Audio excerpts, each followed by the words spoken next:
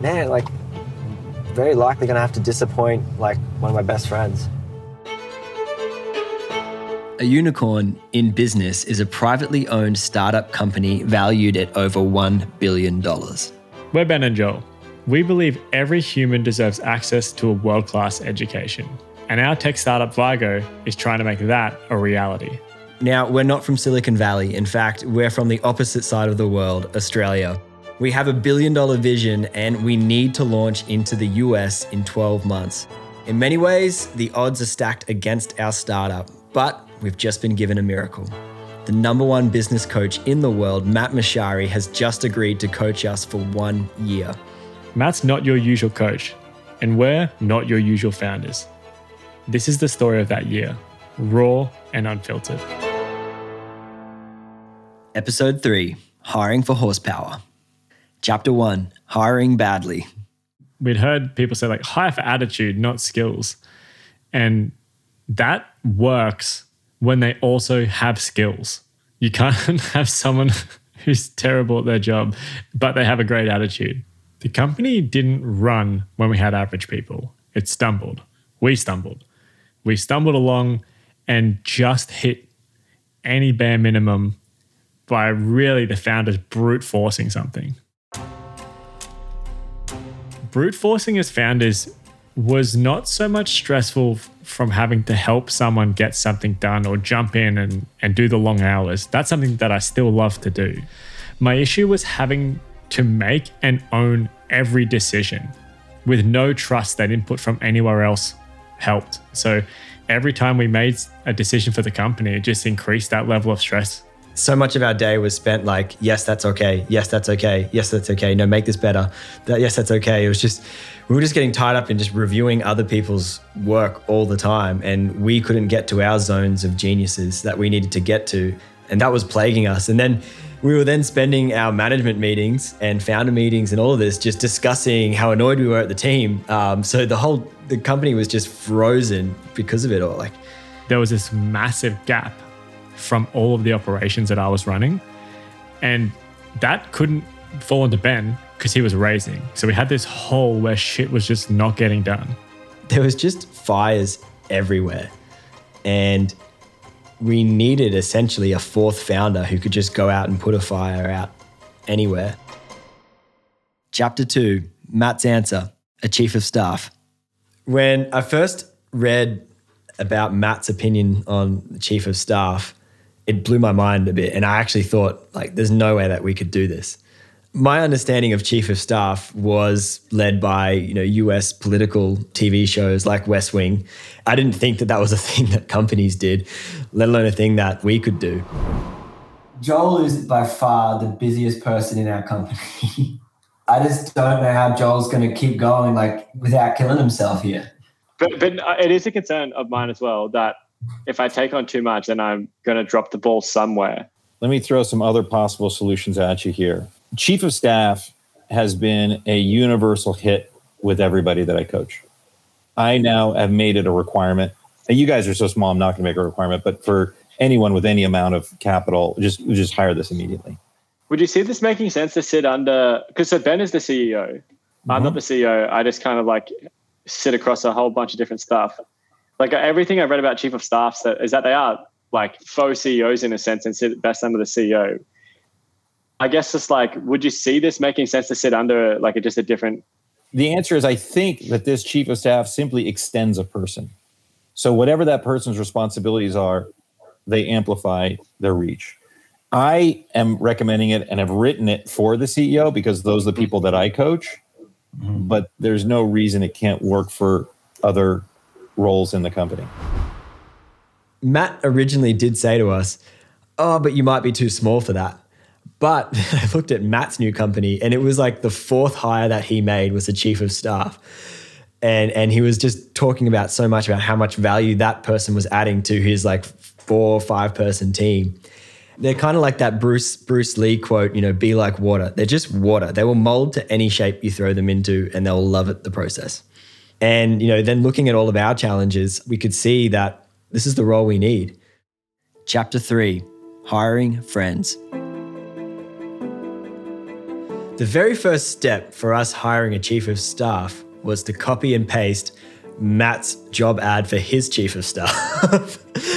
And so I went to Matt's company and I read his page. I'm like, oh, this is actually pretty good. And essentially just tailored the remaining parts to be about us and not about Matt Mashari, world-leading CEO coach.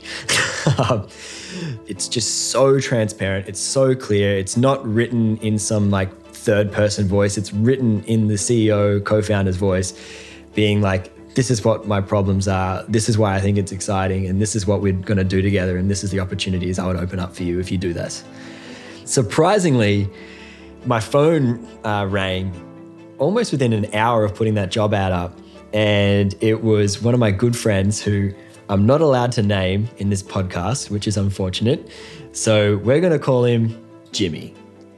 So Jimmy calls me and he says, mate, tell me about this role you got. Now, Jimmy, Joel, myself, we've been friends for since university. And he is actually a bit of a weapon.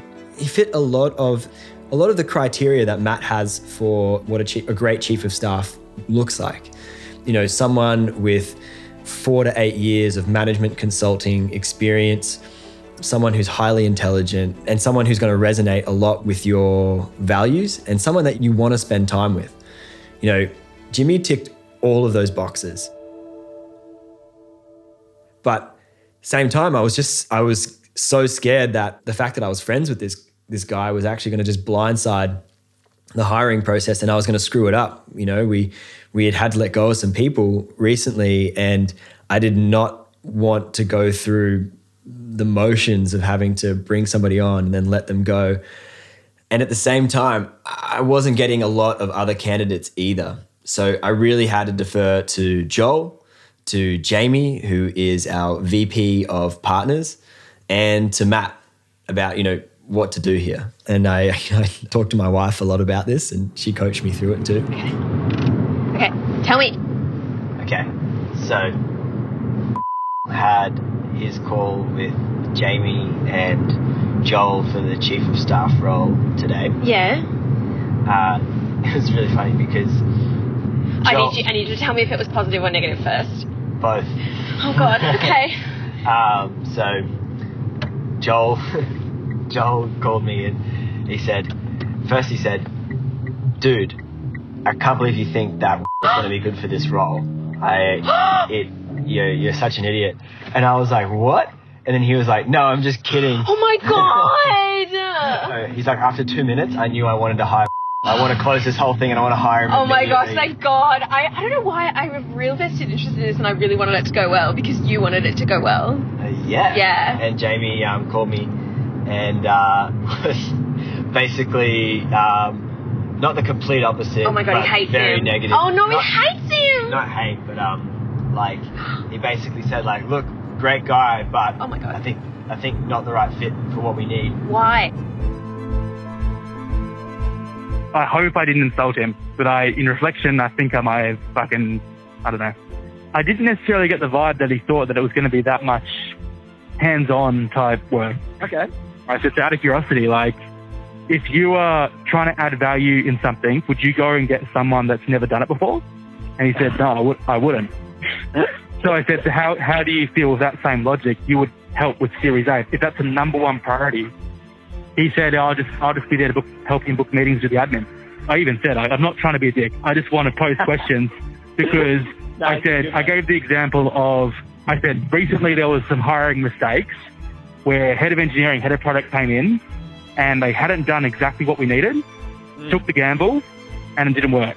I don't know if mistakes in this hire would be afforded the same sort of it was a learning experience, The other big flag I had was, and Mike, this has been a flag, not from the experience hiring people which haven't worked out, is when you ask them, what's your biggest concerns about coming to a startup? What do you think is going to be the hardest transition?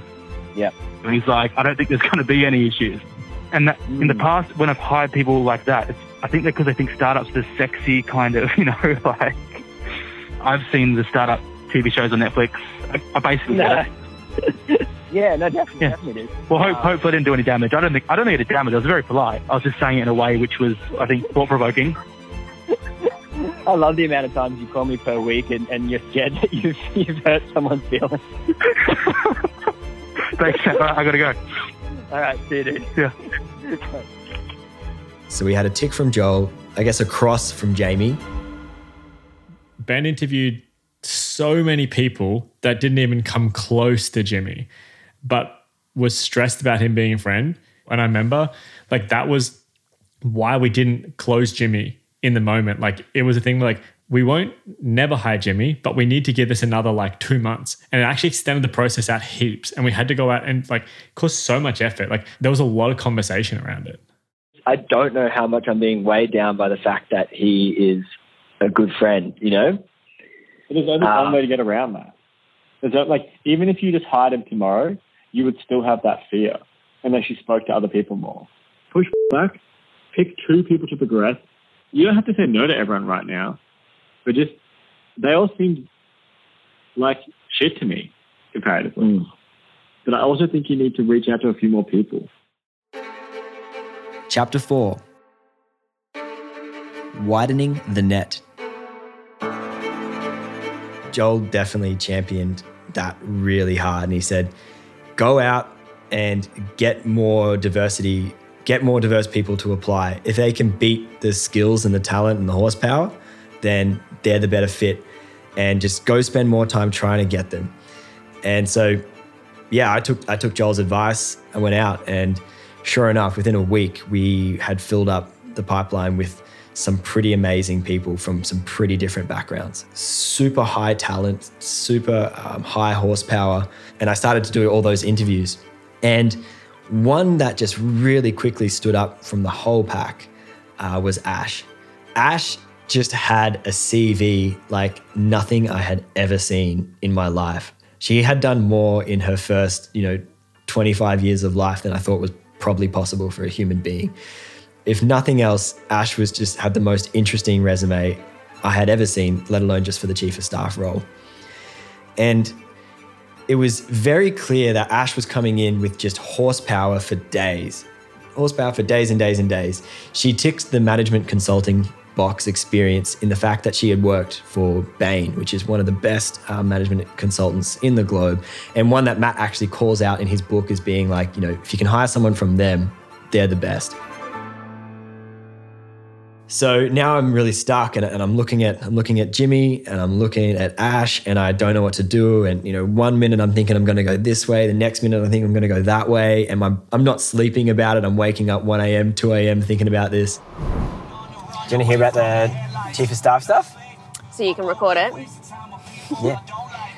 Yeah, I met with the Girl? Ash today. This is a second interview. Man, she doesn't have a lot of the experience I want, but man, she has had some interesting life experience. She studied at 6 different campuses, including that they sent her to Oxford, where she got straight HDs the whole way through for that. Okay, so she's clearly a very, very intelligent human being. Yeah, and in the middle of her degree, she took 2 years off to go intern at a legal thing in the US, a charity sort of thing where it was her job to go into maximum security prisons and do legal work for people on death row. Oh, that's really interesting. And she got someone off death row. No, she didn't. Yep. She did a bunch of investigative work and found a witness that previously hadn't been called up. Okay, my first thought is, why is she sidestepping into a role like this when she's done law, and why does she want this role? Her whole thing is she wants to do heaps of impact with her career and her life, and she sees the best way to do that through tech advancements, technology. And so after uni, she went to this legal firm, which sounds like they are the most innovative on the digital front. They do a bunch of cool shit, and everyone goes to work for Google after working at this law firm, apparently. Okay. They wanted to keep her, but she was she got a bit tired with legal bullshit. Okay.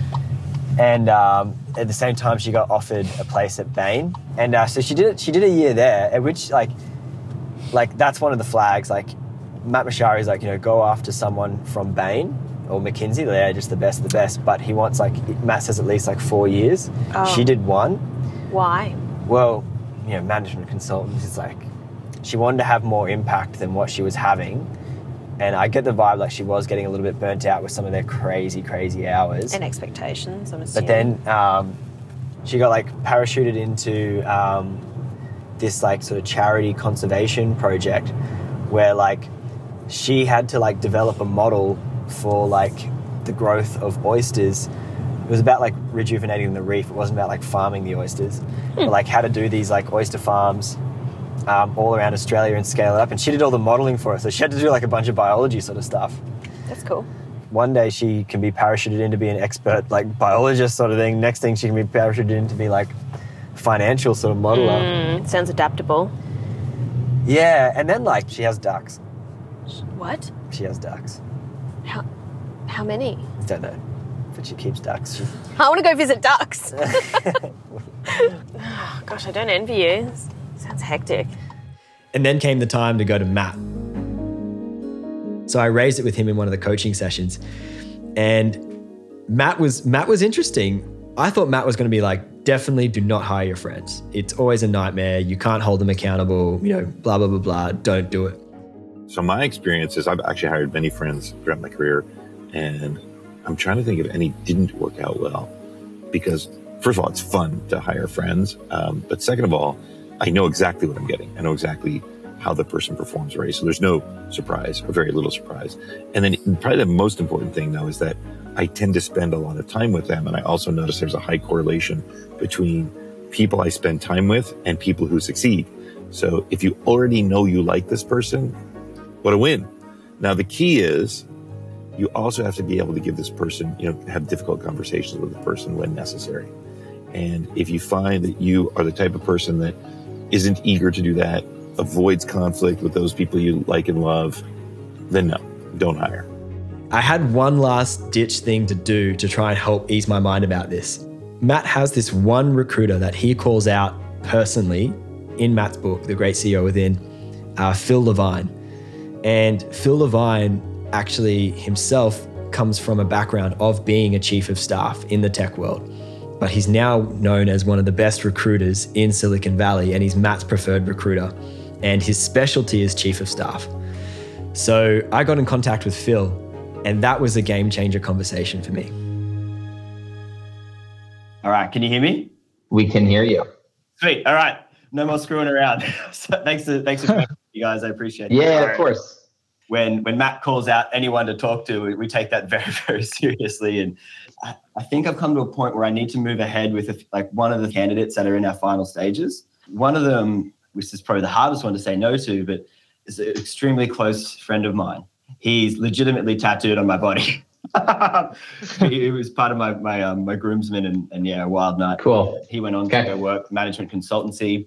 He's done 6 years there. Super high performer. Always been parachuted into big things. Never done startup, but very curious. He sees this as his ticket to become a COO or something like that.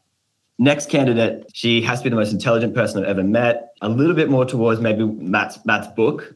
I'll tell you a couple of thoughts, right? For the chief of staff role in particular, you're hiring for horsepower rather than experience generally. And you're hiring for someone who is able to come into the job and do whatever is needed, because the thing that's so interesting and unique about a chief of staff role is that there's not really a job description. Like that this is a smart person who's driven, who can figure things out and can take some ambiguous random thing and like run with it. You don't have a bunch of direction and you don't know what it's going to be tomorrow. And so the startup experience is a nice to have, but it's not a requirement. I didn't have any startup experience. That's kind of like my first thought, which kind of makes your person seem a lot less scary. Two, diversity is really important because it allows companies to have different opinions and thoughts, right? And like having a combination of men and women is not just good. It is good because it's fair, but it's also good because you have different thoughts that are mixed together and different perspectives and ways of interacting. And that's really important. Having diversity in terms of people of color is really important because you have different backgrounds and different thoughts and different experiences that all come together. It's not just a recruiting tactic. It's not just a marketing ploy. It's not just like we're doing what's good for society. Like it's actually beneficial for organizations to have a diverse population, particularly in the room where it happens. And that relates to your friend as well, right? What you have to ask yourself is, one, is he going to take the things that I say, and because I say them, he's going to like kind of agree with them? Or is he going to like really push hard against you? Not because he's like just a yes man, but because you guys have such a strong relationship and he trusts you that he's going to push back less. Is that a negative? Chapter 5, doing what's right for the business. I remember it caused Ben just real unease the whole way through. And Ben just felt this immense pressure on his shoulders for this role because it could be such an important role. And also in the process, I could give my friend the opportunity that they've been so desperate for the last like couple of years, and when they've been watching us grow. I could give him the opportunity to come and join us in this world. Or I could also do the opposite, and I could cut off hope for him at what looks like a perfect fit for him. And like the thought of that just made me so, I guess, just so immediately sad and anxious about doing that. Man, like very likely gonna have to disappoint like one of my best friends. Do you think that now? Well, I mean, the way I'm trying to mitigate that is I let him know, like, hey, there are actually 2 awesome candidates. I know. It's been tricky, though, because of how often you guys have been communicating and how... He was the favourite. Like, I've just been dead honest with him the whole time, and that's what I'm trying to do. Oh, gosh. It was just so clear who we had to hire. We had to hire Ash. Hello? Can you hear me? Ash, can you hear me? I can hear you. You're a bit crackly, but I can hear you now. Sweet. Hey, I'm calling because I want to offer you the job. Oh, you're kidding. That's such great news. Oh, my God, I'm stoked. You are. I think you're absolutely phenomenal, and I'd be so excited to have you come work with us. That's such exciting news. Oh, I'm so excited that you're excited. Yeah, hell excited. Yeah. All right. Well, I'll shoot you that email now and talk to you soon. Chat to you later. Bye-bye. All right. See you, mate. And yeah, boy, do I not regret doing that. It was one of the best decisions that we made last year. Holy crap. The funny thing is that Matt Mashari is always right. And it's so painfully annoying that Matt is always right. And Matt is so adamant that you should always tell the truth and you should always be transparent, and it will always go better than you think. And Matt was so dead right when it came to calling up Jimmy and telling him that I'd made the decision to go with somebody else. He actually took it extremely well, and he took it like a good friend where, although he disagreed with the decision, he knew that I was making it out of the best interest for the company, which is my role, and he respected that.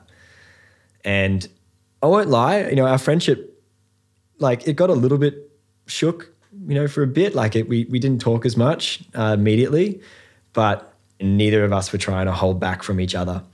And we just let all our feelings out as they happened. Chapter 6, finding new developers and getting what you pay for. I forgot that I was doing pretty much all of that chief of staff stuff before, and how much better my life is now.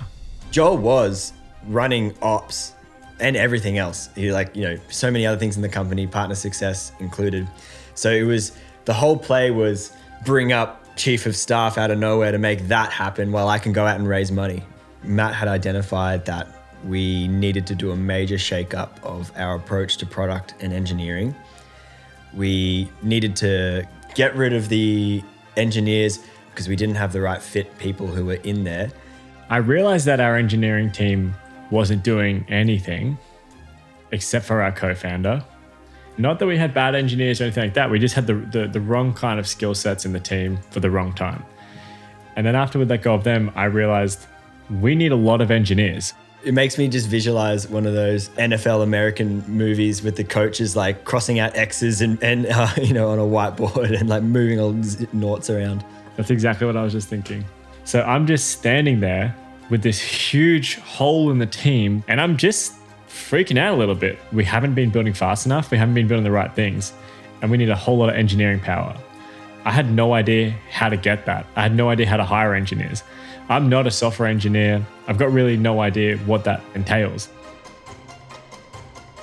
Joel, do you not remember you had to go to Stephen and be like, what language is the platform written in? Yeah. Because we found out the hard way that engineers need to speak the right language. I think, Joel, you came a long way from originally how we used to talk to Stephen about the code being bleep, bloop, blap, Stephen, and then the feature comes out, right? And Stephen would get so angry at us.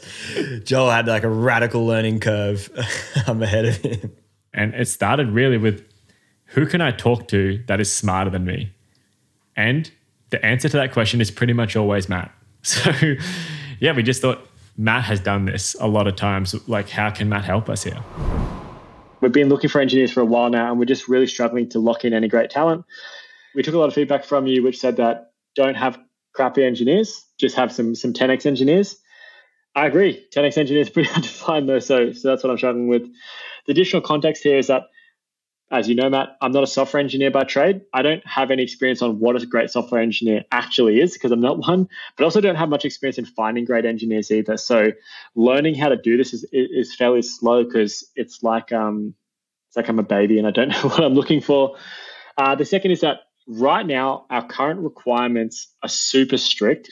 The reason for this is that we've never been able to onboard an engineer effectively. And so we want someone who has that exact stack so they can get up and running quickly. I really should have stepped in earlier and taken the reins on this. I didn't. I left it up to the person, a recruiter who's giving really subpar results.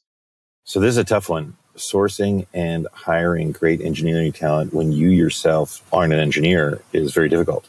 There's two parts though. There's the sourcing and then there's the evaluating.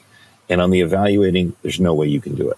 Your co-founder who does the coding, he's the only one who can. People can basically evaluate who is as good or slightly better than them, but someone who doesn't have the ability, can't evaluate like how much better someone is than they are.